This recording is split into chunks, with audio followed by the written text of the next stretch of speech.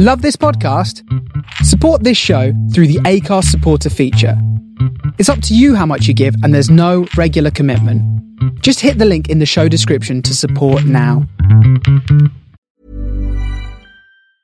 It's that time of the year. Your vacation is coming up.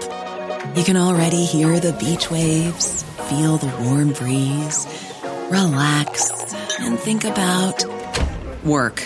You really, really want it all to work out while you're away. Monday.com gives you and the team that peace of mind. When all work is on one platform and everyone's in sync, things just flow. Wherever you are, tap the banner to go to Monday.com.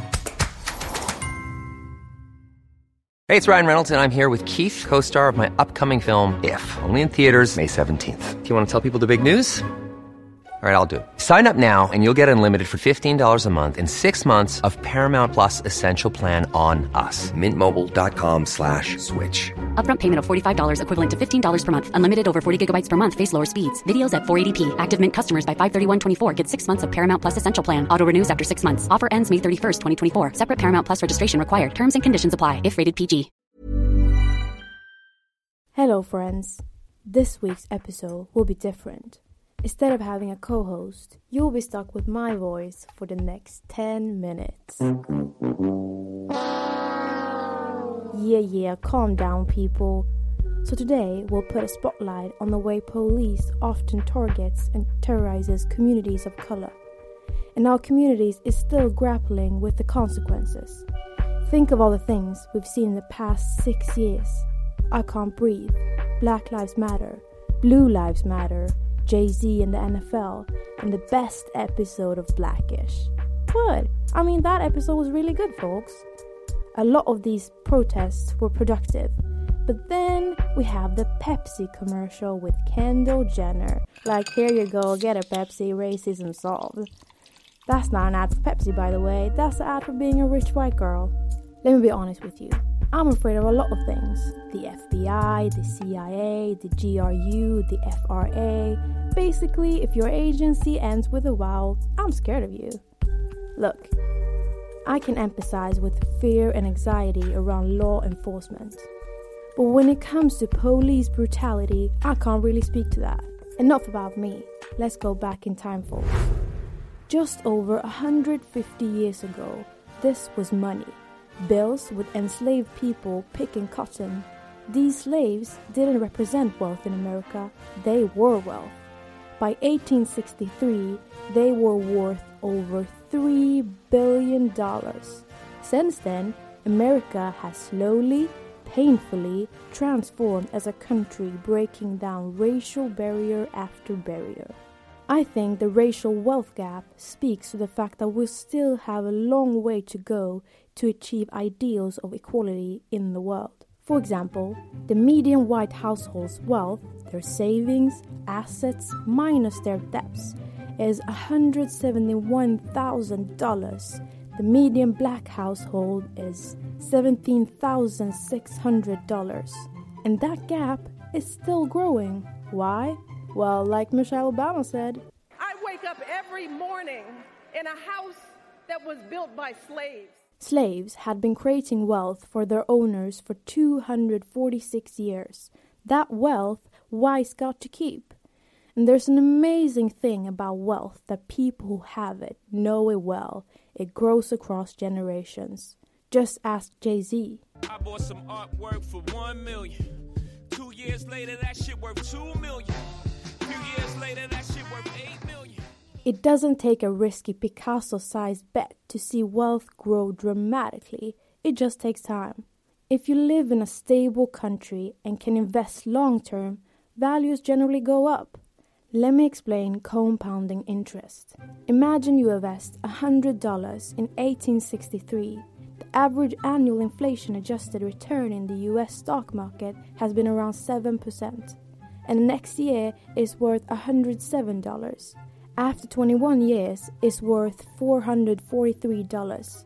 After 51 years, it's worth $3,373.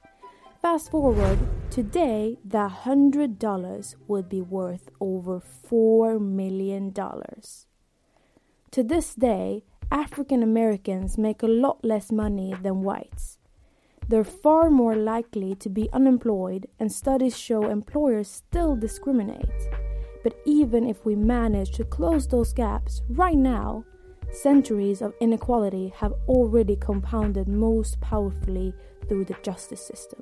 Let's talk about the separate legal and political framework that shields cops from consequences, gives them special rights when defending themselves, and often trains them to fear the communities that they're supposed to protect. And look, you might be like, Layla, what do you know about police? You're just a Mideastern woman who just does podcasting in her basement. And I can't really argue with that, but I mean, look, the fact that police departments typically spend 8 hours training officers in conflict de-escalation and 129 hours training them in weapons and fighting back. That can't be the right ratio. Think about it, that's like if a firefighter would spend 94% of their training to slide down the fireman's pole. They're like, look, just in case this definitely happens, we gotta know how to properly slide down. There are a lot of factors at play. Because outside of fear-based training, there's another structural problem with policing: lack of consequence. After they're trained, cops get played by a completely different set of rules. And you might be like, well, yeah, police should have different rules, but some of these rules have gone way too far. Did you know it's almost impossible to sue a cop in America? Because every single cop is protected by a legal concept called qualified immunity. Now, normally, when you sue a civilian, you have to prove that that person violated your rights. But when you sue a cop, you have to prove they violated a right that was clearly established. But a right isn't considered clearly established until someone successfully sues a cop for violating it. It's the police version of trying to get your first job. Remember, like you go in, you're like, how do I get a job? And they're like, well, you need previous experience, but you can't get that experience without having a job. And you're like, damn it, just give me the fucking job already. But maybe, just maybe, that someone who successfully sues a cop for violating their right can be George Floyd's family, who is seeking justice for the incident that happened on the 25th of May. I know that we have a lot of these kinds of happenings, and some of you might think this will blow over, just like when Facebook found it guilty of selling private data to private companies. But this happening and the movement that it has created could be historical. Not only has one of the Minneapolis officers who brutally killed George Floyd been charged with murder, but the event has also brought us together, united, stronger than ever. Now, the protesters of Minneapolis welcome Friday's murder charge against the white officer, but demands the 3 other officers involved to be arrested as well. Will this go down in history, or will it just be another headline? It all comes back to where we started today's discussion, in communities of color. Because when you have a hair-trigger cops in a culture that often sees one type of person as a constant threat, what do you think is going to happen? America needs to understand that communities of color are experienced on the ground every day when it comes to police. Black and brown people don't hate the police, they hate bad cops. The culture of policing in the country is so defensive that it refuses to acknowledge that there are some things we can do wrong. It's the culture that defends the cop for doing the wrong thing against the black or brown person that got killed. Even when you got in broad daylight and you got it on digital recording, and for God's sake, everybody with the rational capacity can see what's going on. Those are the kind of issues that needs to be addressed. Black people are not anti-police. They're anti-bad cops. All people should be anti-bad cops, not anti-police.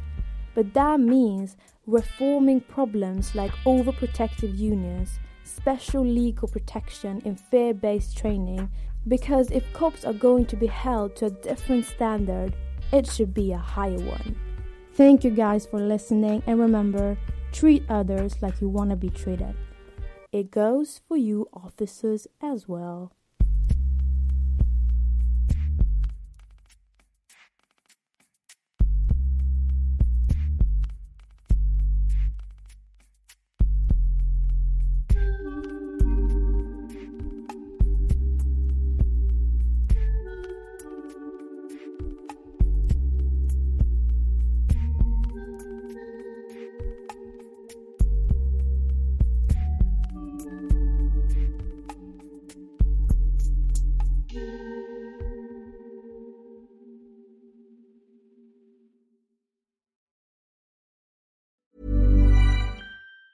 Planning for your next trip?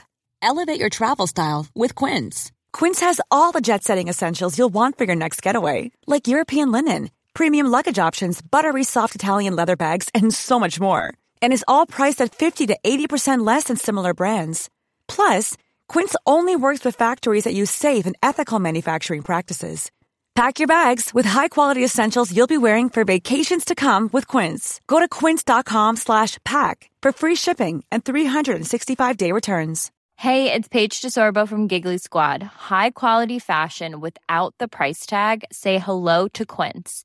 I'm snagging high-end essentials like cozy cashmere sweaters, sleek leather jackets, fine jewelry, and so much more. With Quince being 50 to 80% less than similar brands. And they partner with factories that prioritize safe, ethical, and responsible manufacturing. I love that. Luxury quality within reach. Go to quince.com/style to get free shipping and 365-day returns on your next order. Quince.com/style.